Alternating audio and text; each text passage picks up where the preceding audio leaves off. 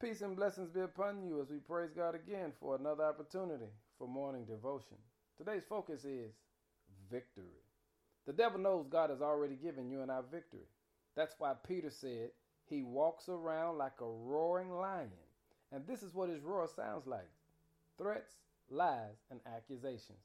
But when you get a chance, read Romans chapter 8, verse 37 says, "And in all these things we are more than conquerors." Because the Lord wants you and I to recognize you don't have to fight for the victory.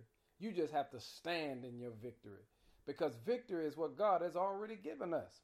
But when you hear threats, lies, and accusations, it's roars like these that have tremendous power to evoke overwhelming fear or cause you to retreat.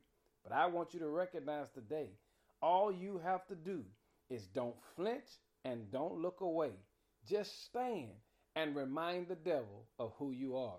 You are a child of God.